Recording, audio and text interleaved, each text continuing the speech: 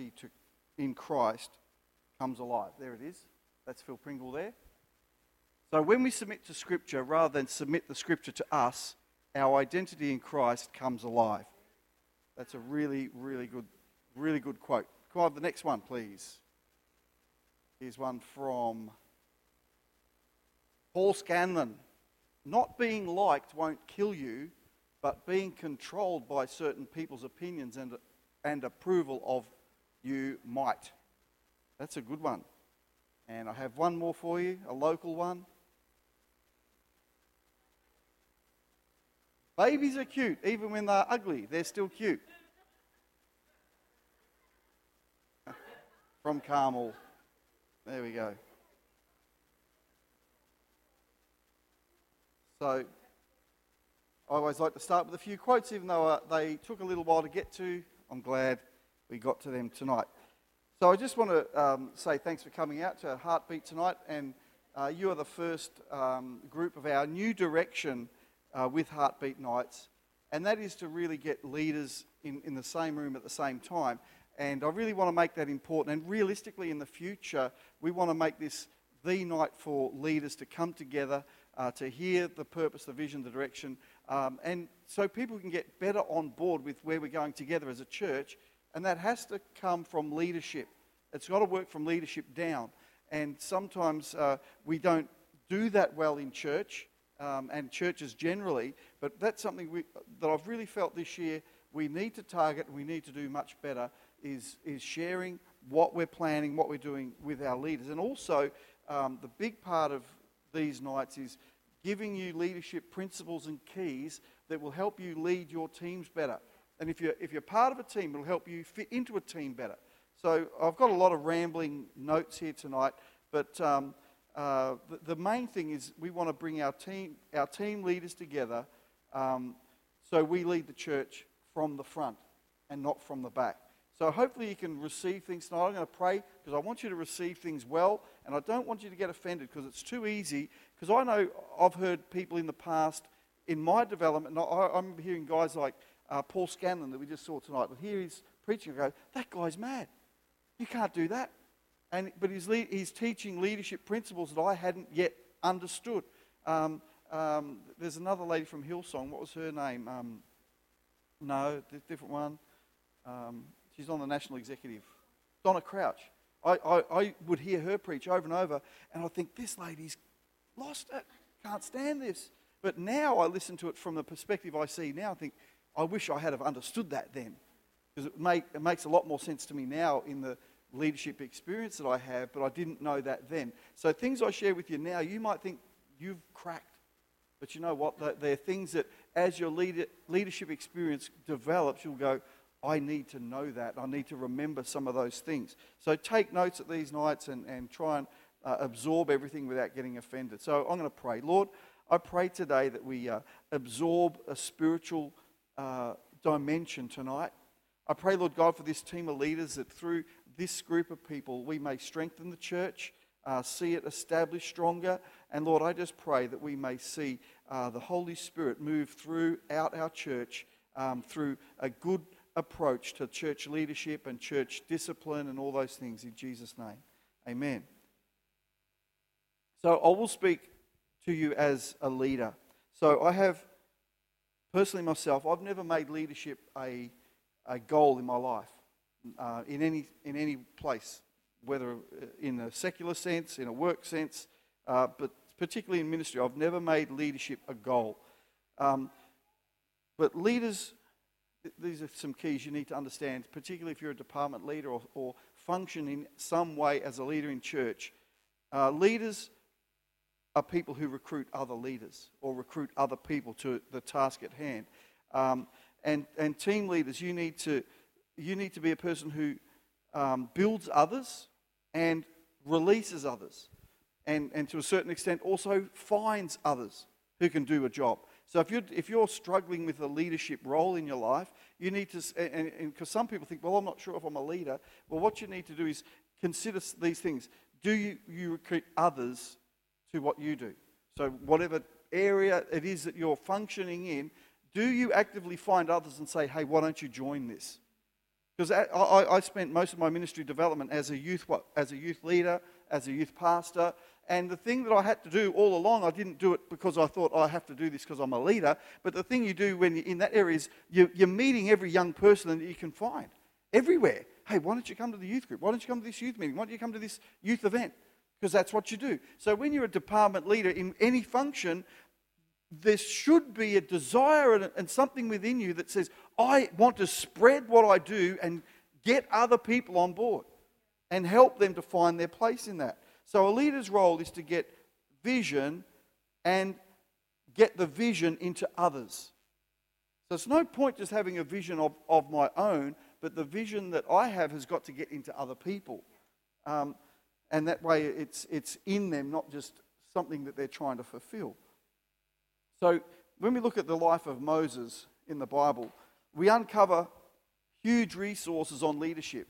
If you look into his life, and we're going to look at some points of Moses just really, really briefly tonight, and hopefully we'll just skim through a lot of stuff tonight, but I think there's going to be a lot of really important keys that you can start for this year to implementing into your life and experience in our church.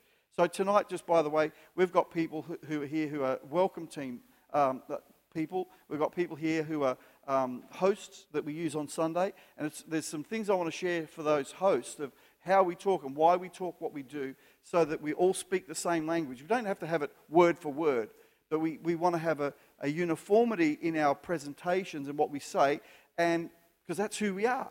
But we don't, just for instance, we don't use words like mother of the house.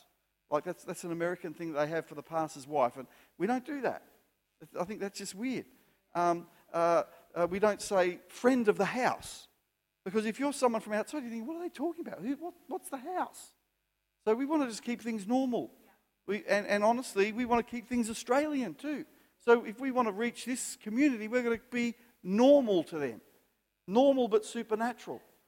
So we can do both. So with Moses, Numbers chapter 11, verse 14, I think I've got the verses should pop up there. It says, this is what Moses said to God. And I think he did it in desperation. He says, I can't carry all these people by myself. I think he said, I can't carry all these people by myself. The load is far too heavy.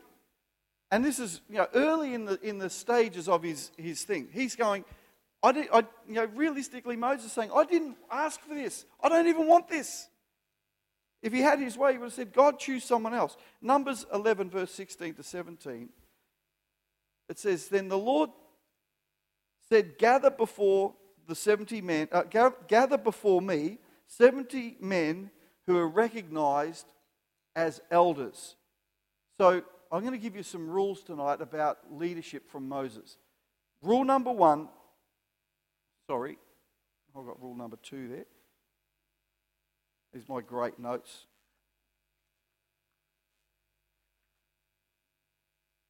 We're really going good tonight. I probably left the page at home. Probably. The one that Paulie said, what's he leave that here for?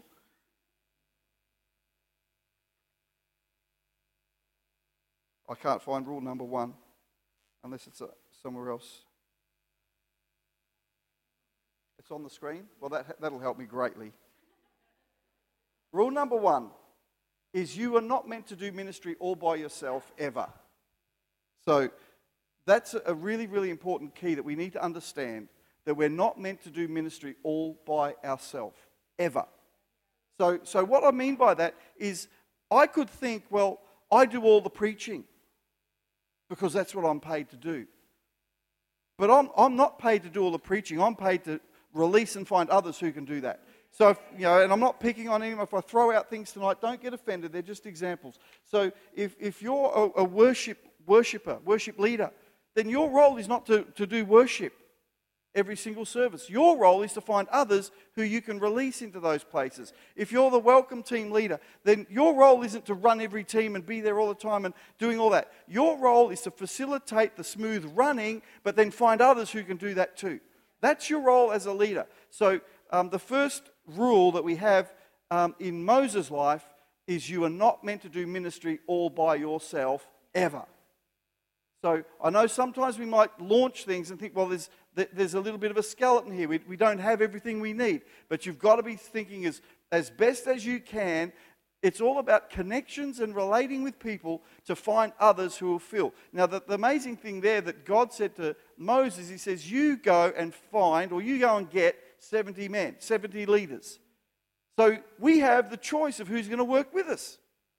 God didn't say, okay, Moses, I'll bring them to you. I'll show you who they are. He just said, go and find elders. Find people who have a track record of leadership that show initiative, and get them and they'll help you. So one of the big problems we have is we put people in positions who've never showed any initiative, and we think somehow they're going to do something. That usually doesn't happen, except they'll make everyone else around them annoyed. Rule number 2. The rule number 2 is Moses got to choose them. So it's important that you have around you those who support and share the goal and share the wins. So having others around you who don't will result in slowing down your progress or giving you no progress. So you have to have a group of people who surround you with a common vision and a cause and a desire and a passion for serving God. So Numbers 11 verse 16 says, those 70 men, God says to Moses, bring them to the tabernacle. That's the place of worship, to stand there with you. The important word there is stand. Is there. Not stand. The important word is there. So you can't use those who aren't standing there. You'll get this in a second. You can't use people who aren't standing there. So people who are there are better than talent that's not there. So what I'm saying, this is a little bit mysterious here, but what I'm saying is you've got to choose people who are in the house of God. That's their habit. That's their place where you'll find them. And the problem is we sometimes think, well, that person looks right, that person has a lot of talent, has a lot of ability and gift, so we'll just try and put them into a situation or get them leading, but you know something, they're not there. And it's so important that every single person here discovers the power of being there. So I think I'll just back up a bit. In Numbers 11:17, God says, I will talk to you there, Moses. He says to Moses, get those 70 there and I'll talk to you there. See, when God talks to you there, he'll also be talking to the others there. That's deep, isn't it? That's awesome. So we might think, well, why do pastors always talk about you need to be in the house of God? Because then you're there. But when you're not there, you're not hearing what the leader's hearing, and you're not experiencing what the leader's experiencing. And that is I think if people were to discover the power of there, then we wouldn't have to spend so much time counseling them. I can tell you, I can guarantee you, there's people who don't come to church, but they're the ones who want to see me the most. They're the ones who never get over their problems. They're the ones who keep going around in circles, but they're only here once a month. If they'd only come and listen to the Word of God, let that soak into their spirit, soak into their thinking, they'll leave this place with a better counseling session, because it's a place of faith and worship, and that changes us from the inside out. And counseling for years and years can't do that. That's why it's so important that we have a culture of that in our church. So when God talks to you there, he'll also be talking to the others there as well. So there's some great people that never reach their potential because they don't understand the importance of there. And I want to encourage you today, whatever your habits are in life, and most of you are really, really good, you need to get this habit right. If you want to be a leader, be there. If you want to develop the call and the purpose of God in your life, be there. The most important thing that I can tell you tonight is the power of there. So you may see those who are gifted, brilliant, talented, handsome, well-connected, but if they aren't there, they just don't. They just don't. So people say about those who aren't there, if we give them responsibility, maybe they'll rise to it And I've made that mistake too, thinking, well, if we gave them some responsibility, if we let them do something, then maybe we'll see more of them. And you know what? Then they make the problem you. There's no helpers. There's not enough staff. We haven't got the right equipment. This is broken. That doesn't work. And then they make the problem you. Because you know what? They're not there. They're not there in the Spirit. And we've got to realize and recognize, start looking every Sunday, you start looking around the church and see who's there. Because the prophecy over Pauline and myself, when we first went to our first regional meeting up at Whyalla, when we first started, a prophet was there, and he was. Everyone went from here. Our team went. They all wanted a word from the prophet, and I didn't want a word. And the only person who got a word was me and Pauline, and the others didn't. So the ones who didn't want it got it, and the ones who wanted it didn't get it. And the word was, it was David McCracken, and he said, "You guys there." All around you is little pebbles, and everything you need to build the church is already there.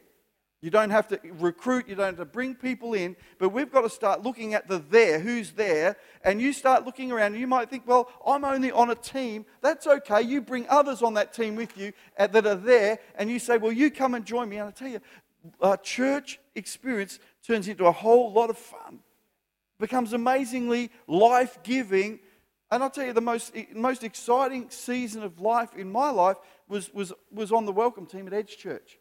Because we just got other people around us, had people who just came to church to serve, and you had a great lot of fun. And sometimes we didn't hear the preaching, sometimes we didn't see the songs or anything like that, but we'd drive home thinking, I feel so incredibly blessed for being in the house of God today. And I didn't even hear all the message, because I came to serve, and it was exciting, and it was great to be there with others who were there. So, rule number 3. I'll just back up a bit, because my notes are pretty scattered here today. Avoid random startup programs, but don't come from leaders. We've got to really avoid that in the church. That's where someone comes to you and says, hey, guess what? We're going to have, there's nothing wrong with a catch-up. If you say, hey, there's a few of us, we're going to go to the beach, we're going to sail BJ's new yacht or something like that. We're going to do that. It's okay. That's relationship. But we've got to avoid random startups where people say, hey, come to my house. We're going to have a Bible study together. We're going to do all these things, but there's no connection to leadership. It's like secret. That's always a bad way to start anything. It's a bad culture to have in your personal life, and that doesn't get you there, it gets you there. And you think you're there because you're there, but you're actually not there. You're far away from the there you should be. Because you're trying to circumvent leadership in your life by alienating the leader who is there for you. So it's all about connection. So I really want to tell you, be cautious of these things, because sometimes these are cultures we might have had in our lives forever. But we've got to realize that God wants us there, focused, so that we can hear what the leader's hearing. It's not a secret what God will download to me, because often I'll preach and people will say, that's amazing, God just talked to me about that today. Or this week or whatever. So it's important that we understand those rules. Rule number 3.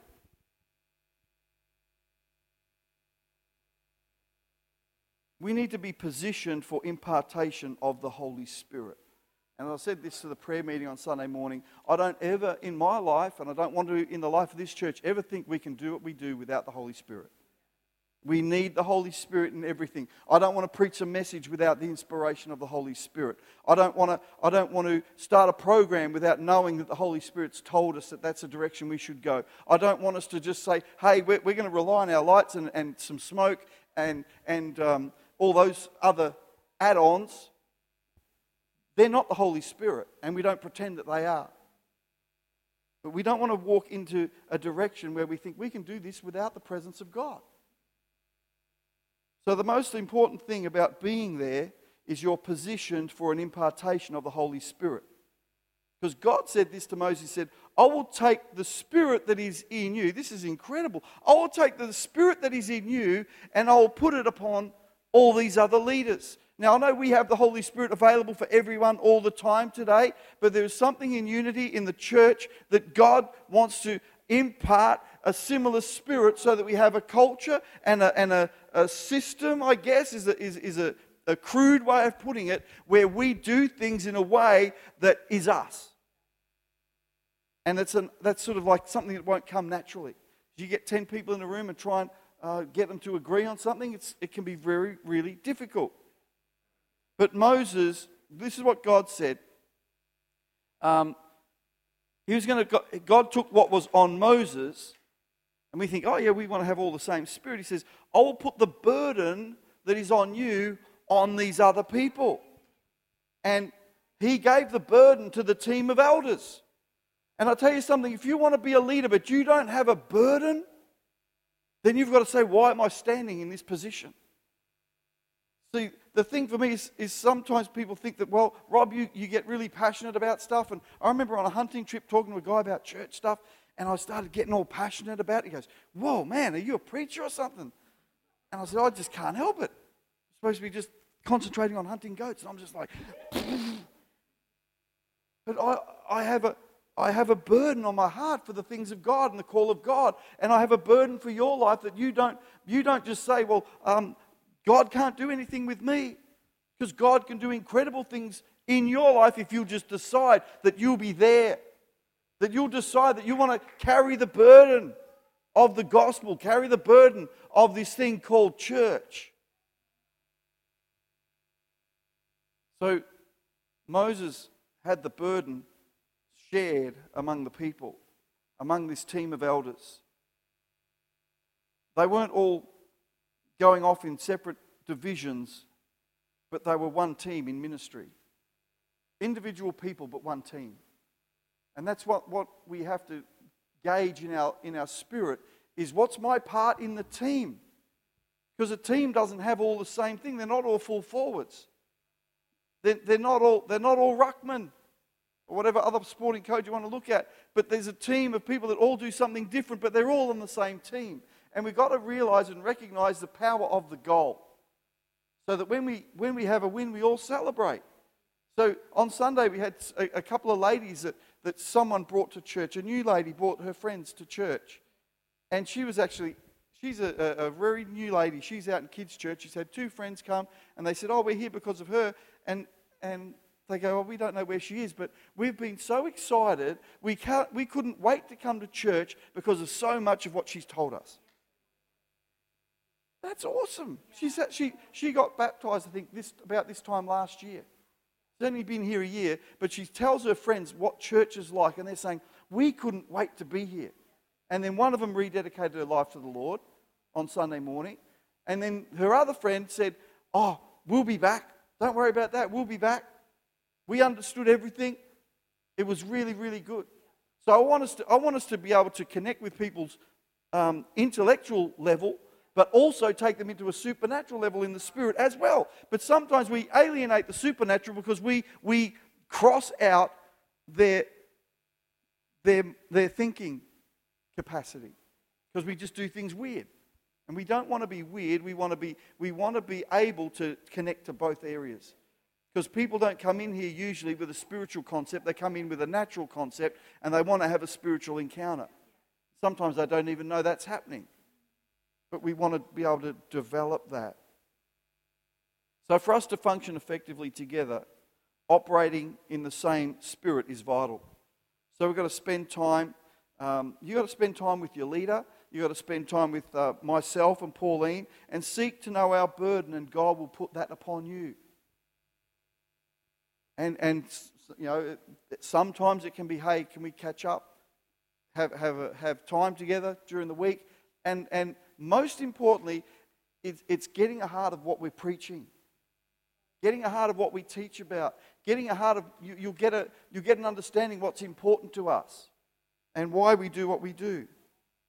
But I'm where I am today because I would go out of my way to serve my pastors over many, many years. I've mowed lawns, I've washed cars, I've had keys and opened buildings for meetings, I've put up walls, I've organised keys, I've picked up chairs, I've done letterbox dropping, I've picked up people, I've picked up guest speakers, and I've done all these things. And I would seek time with my pastor. regularly. They would have been annoyed by it, but I'd just say, hey, well, when can I see you? Can I see you tonight? And then if they couldn't give me a time, then I'd just hang out with their kids. I'd turn up at their house and I'd bring a big bag of lollies and balloons, give it to their kids and sit and watch TV in the pastor's house just so I could be there. But something of the spirit of the pastor would be getting on me. Something of the overflow was getting on my life. I'm not saying this is a pattern for everyone. We can't all do this. But I felt that I was positioning myself to be blessed by getting myself in their world. And I didn't do it thinking, well, one day I'll be a pastor. I just was thinking, I would go to church on Sunday and worship and be in the service and go to work on Monday thinking, there's something, I just want to go deeper in God. I want to experience that worship again. I just want to be close to the Lord. And had this hole in my life that I just wanted to get close as I could to God. And somehow I felt if I could just hang out with men of God, then that would get on me. And it does get on you. In Luke chapter 16, verses 10 to 12, Jesus says this: if you are faithful in little things, you'll be faithful in large ones. But if you are dishonest in little things, you won't be honest with greater.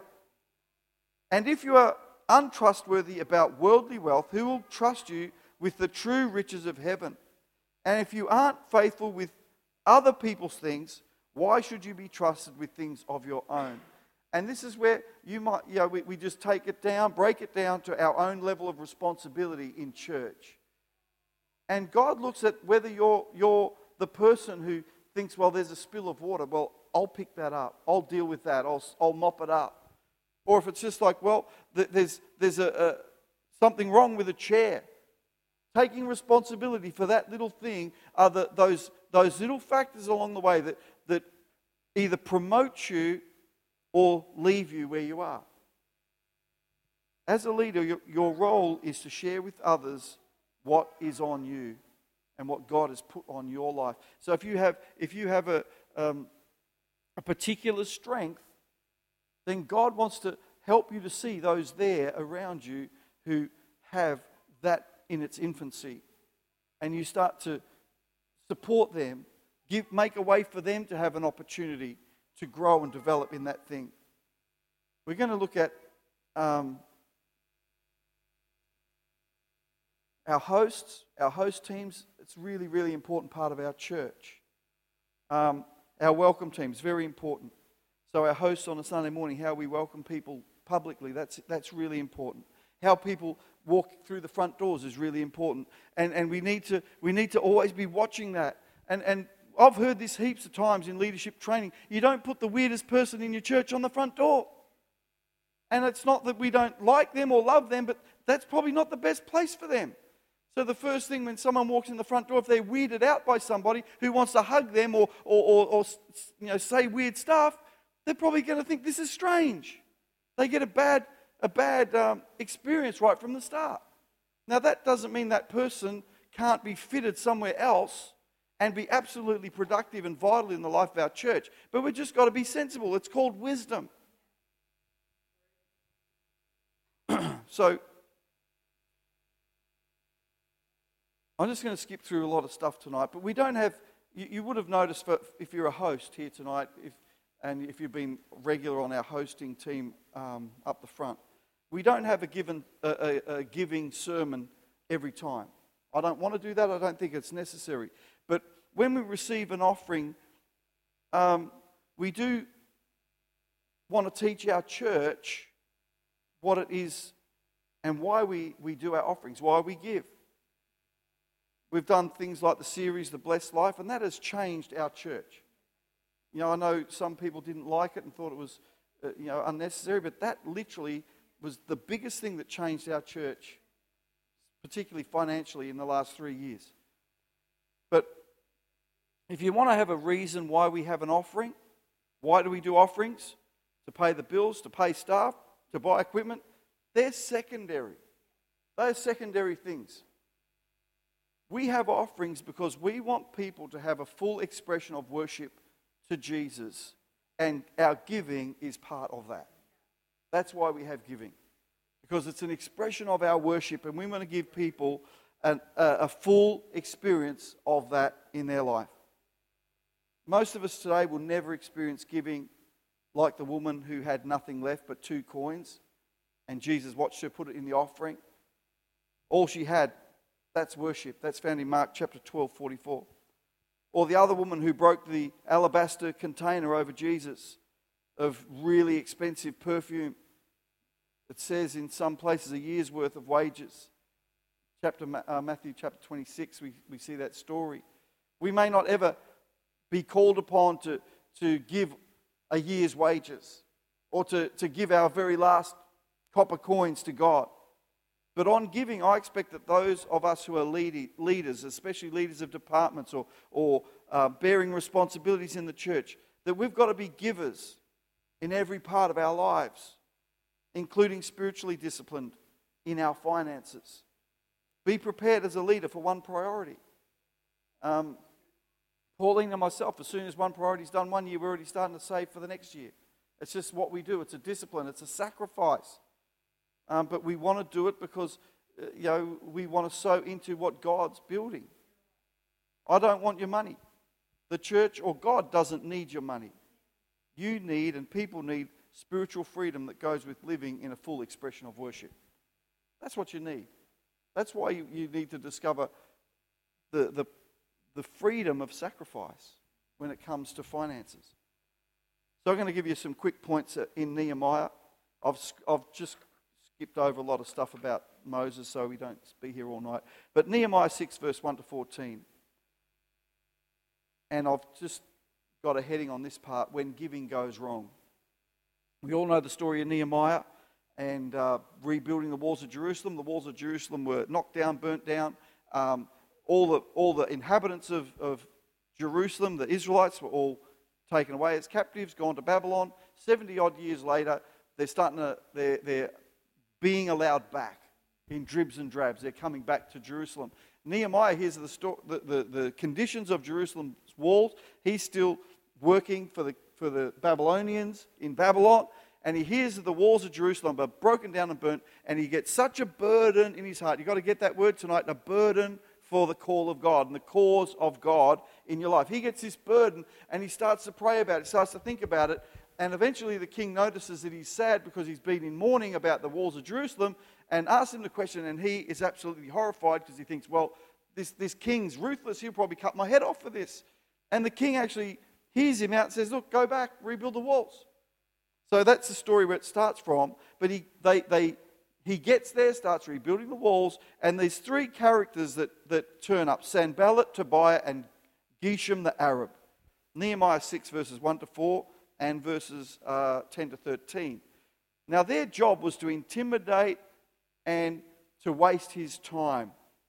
And so it says in Nehemiah chapter 6 that they sent him official letters demanding a meeting. We need to meet you, Nehemiah. We need to have time with you because we think, and they're trying to paint a picture as if they're trying to help him. They're saying, we've heard that you're going to make yourself the king.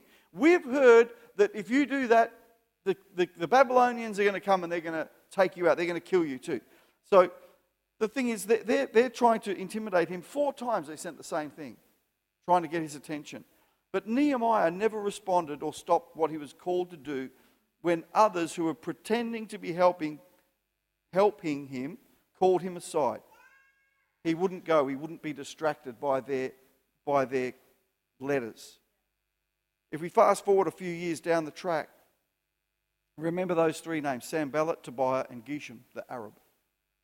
Nehemiah 13, verse 4 and 5.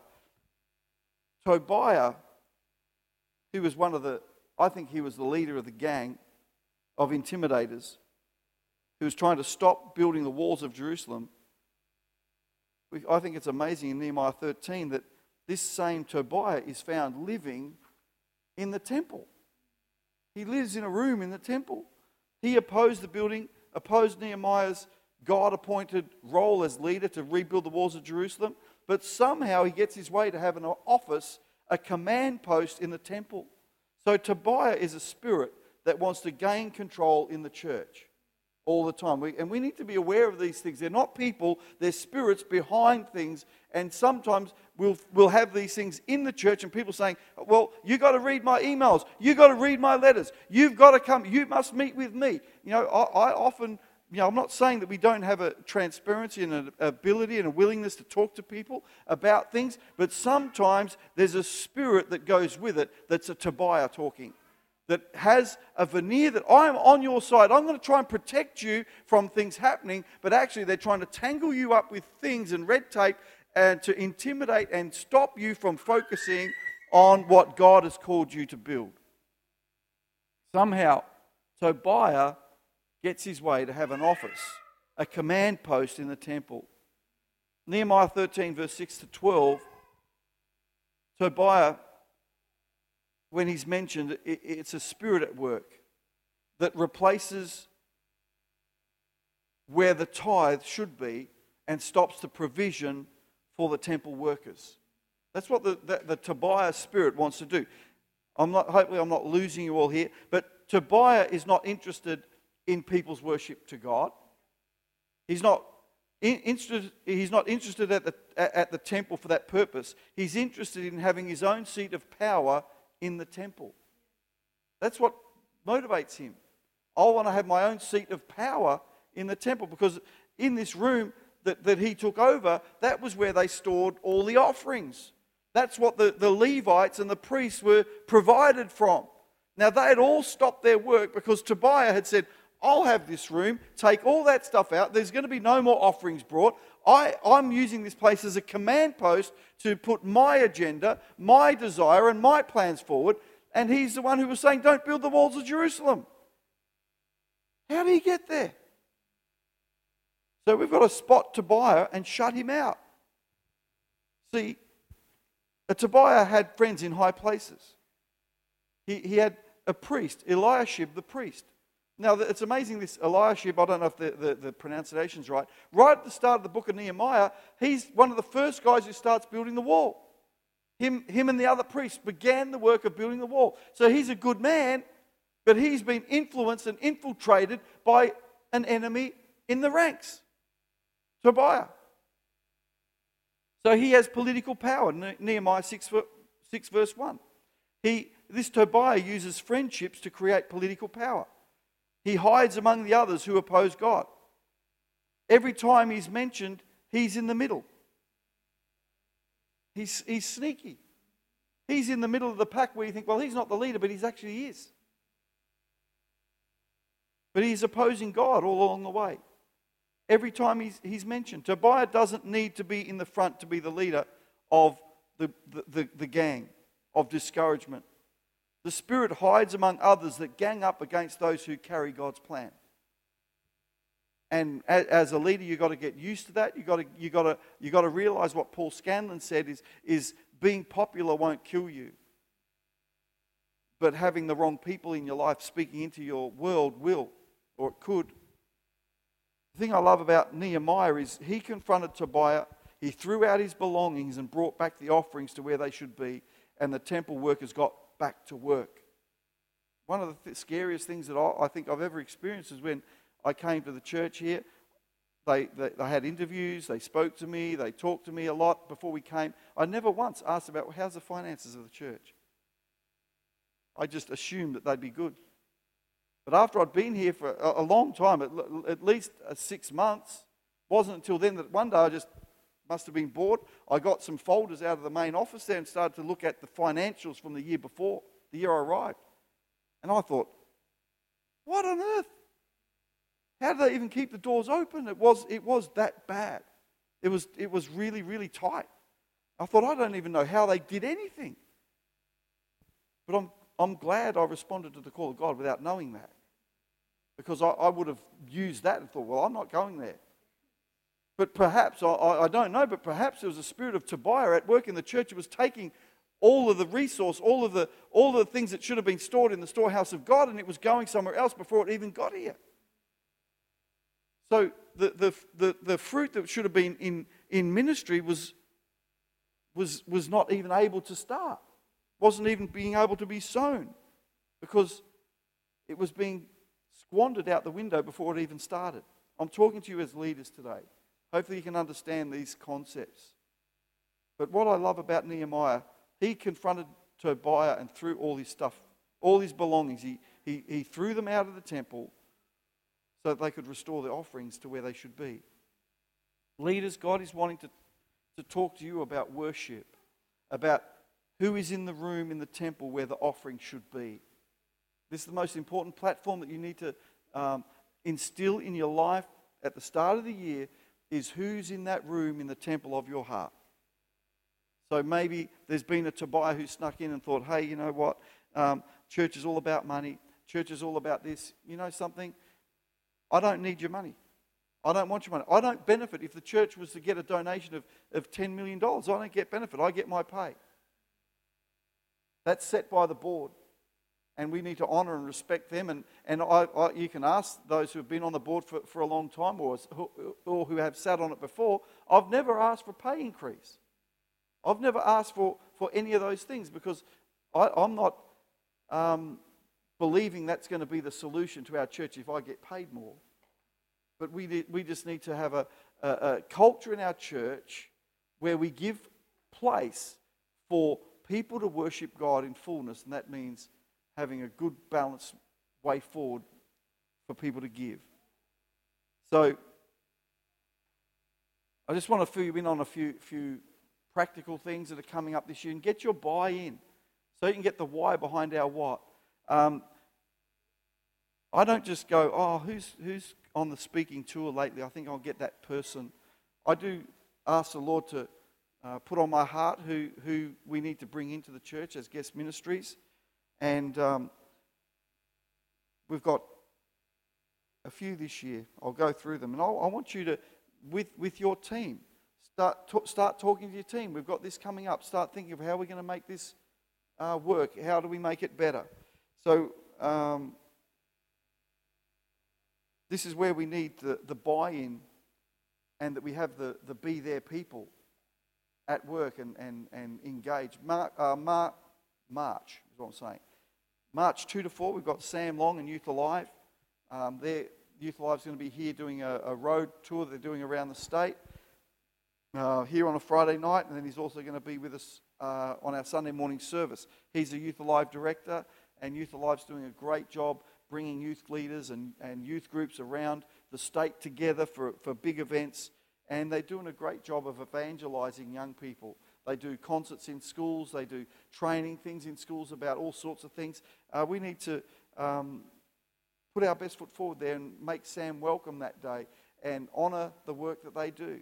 So I'm looking forward to that one. We have March 15 to 18, we have Josh and Kelly Long. They're not related to each other, just have the same surnames. But Josh and Kelly Long are worship pastors at Influences Church. He's an American, or they're both American. But they're here, particularly, we always get guest preachers, but we're going to have a guest worship leader. And he's a preacher too.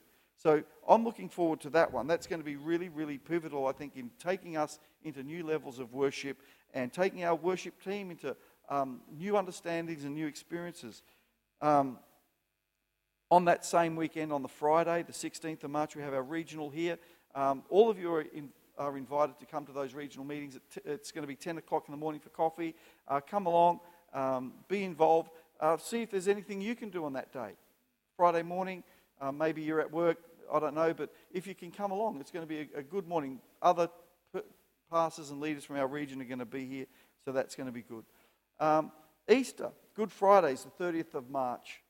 We're going to have a movie night on the Saturday again, and we have our Easter service. We're going to have one here and at Alliston this year. It's the first of the month, so I think that's going to be really, really important.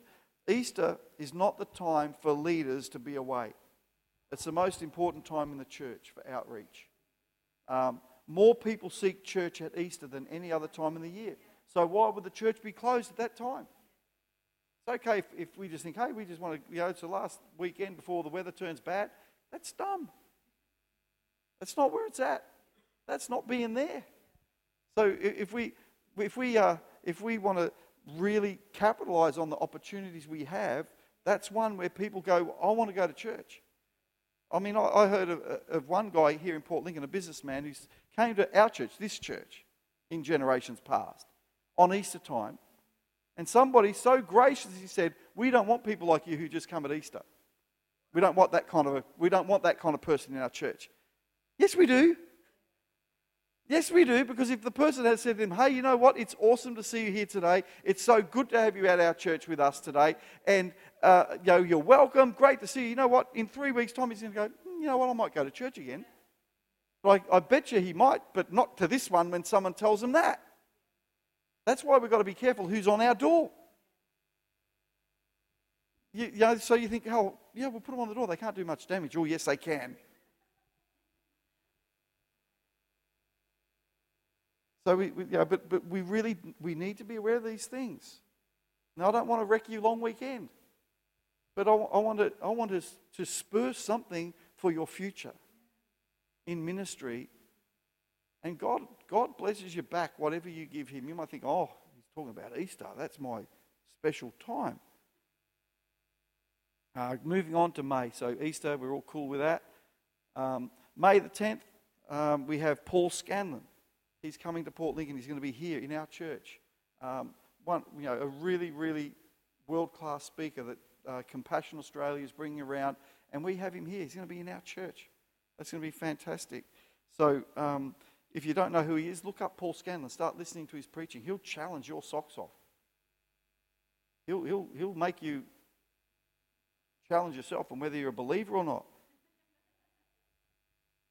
But that is going to be a really good time having him here. May the 20th, we have Pastor Josh Brett, our state president from the ACC. He's going to be here at both services that weekend. August, I have a guy called Aaron Price.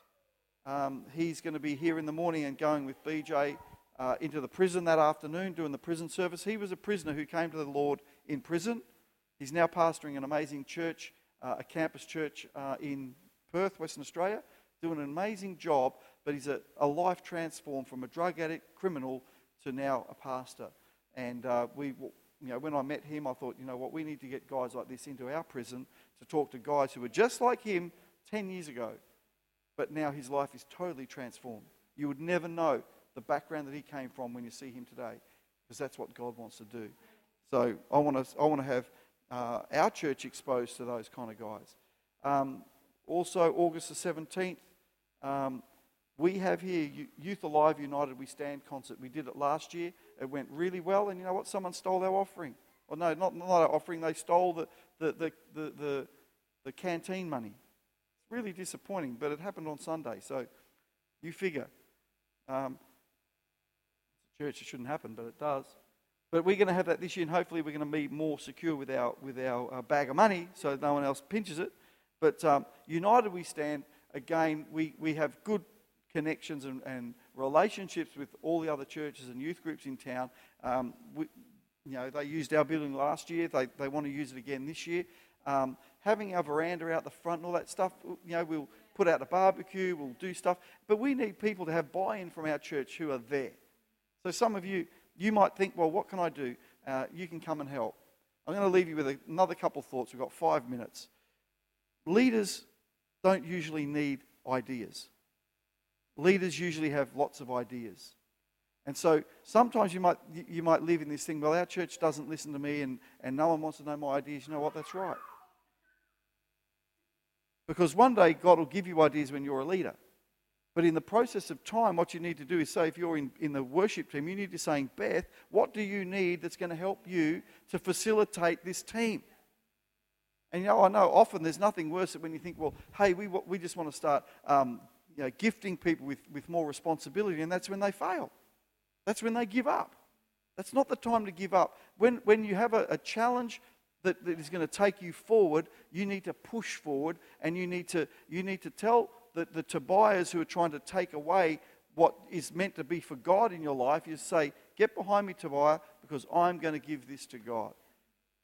So there's a time and a place for your ideas, but you know what? You're usually not going to find that there's a lot of enthusiasm by your leaders when you're just, hey, why don't we do this? Why don't we do that? Because Because there's lots of things that even are on the leader's heart that they can't do for lots of different reasons. But when you can submit your ideas to another time and say to your leader, what is it that I can do to help build this team? And offering yourself like that is where we make progress and where we make things grow. And we are seeing great momentum in the church. Over the last 5 years, I think, we've had consistent growth year on year. And we want to continue to see that. But passing on to you, I know today's been very disjointed and our things didn't work. And you know what, I'm not going to use the clicker because I don't want to muck it up, but it didn't work anyway. So it's not me. But I want us to continue to press forward and develop great leaders, develop a great church culture, but we have to understand and be mature in our own development. So the most important thing that you can do this year is to develop yourself to a way where you say, I'm not going to be offended by things that happen around me. I'm focusing my attention on God. It's not about if they listen to my ideas or not. It's not about whether I got selected for the role that I wanted. I know I'm still hurting from grade 6 when I wasn't allowed to be Toto in the Wizard of Oz. Neil Potter was. Not that it matters. It doesn't matter. Yeah. You wouldn't tell that I'm still hurting, could you? Let's pray. Well, I really, really hope that tonight you've got something out of tonight. But we do really have a great opportunity in front of us. But we need to be always on the front foot of what God wants to do now in our church and in our lives, not on the back foot, trying to survive. We do need to tackle the Tobiahs every day. So we've just seen in the last 2 years a great freedom in our church to do a lot of things that we're doing is because Tobiah's not keeping the offerings away from the house of God anymore. And we need to see that continue. We need to see that grow. Maybe tonight you need to start thinking, well, God, I want to be ready for August with the one priority giving. And again, it's not because we need to pay bills or build a building or anything like that. It's because you need a breakthrough in your life to worship God with full freedom. So, dear Heavenly Father, I just pray, thank you for the leaders here tonight. I thank you for the things that you want to do in our church. I thank you for the people who are coming. I thank you for the plans that we have with the growth track and what that's going to mean in our lives of discovering more about ourselves and how you want us to connect in to build a great church. So God, I just pray for the Holy Ghost just to get on each of us. I pray that people here tonight may be agents of being there. They might help others to be there. That they might find the power of there. And I just pray that the spirit of freedom, the spirit of true worship, rest upon us just like it rested upon those 70 elders. So God, I pray, use us in Jesus' name. Amen. Amen. All right. So we did do something different in planning these nights. They're not as open as we would have done in the past, but we really, really do want to build the church from our leaders up, from catering to every other department. So I want to encourage you to, be here when these nights are on. You'll get invitations. We had a few little teething problems using Alvanto to get those out to people. So we're learning, and I hope that I think we have another 3 or 4 of these tonight. I made a mistake in my mail out to you, but we'll keep you informed of when they're on. And I just hope that we can see that this group of people growing with a strength and a buy-in, and just be looking for others on Sunday who are there on weekends. See who's there. Start talking to people. Start reaching out to people and bringing them in on the journey and seeing what God does in their lives as well as all of our lives too.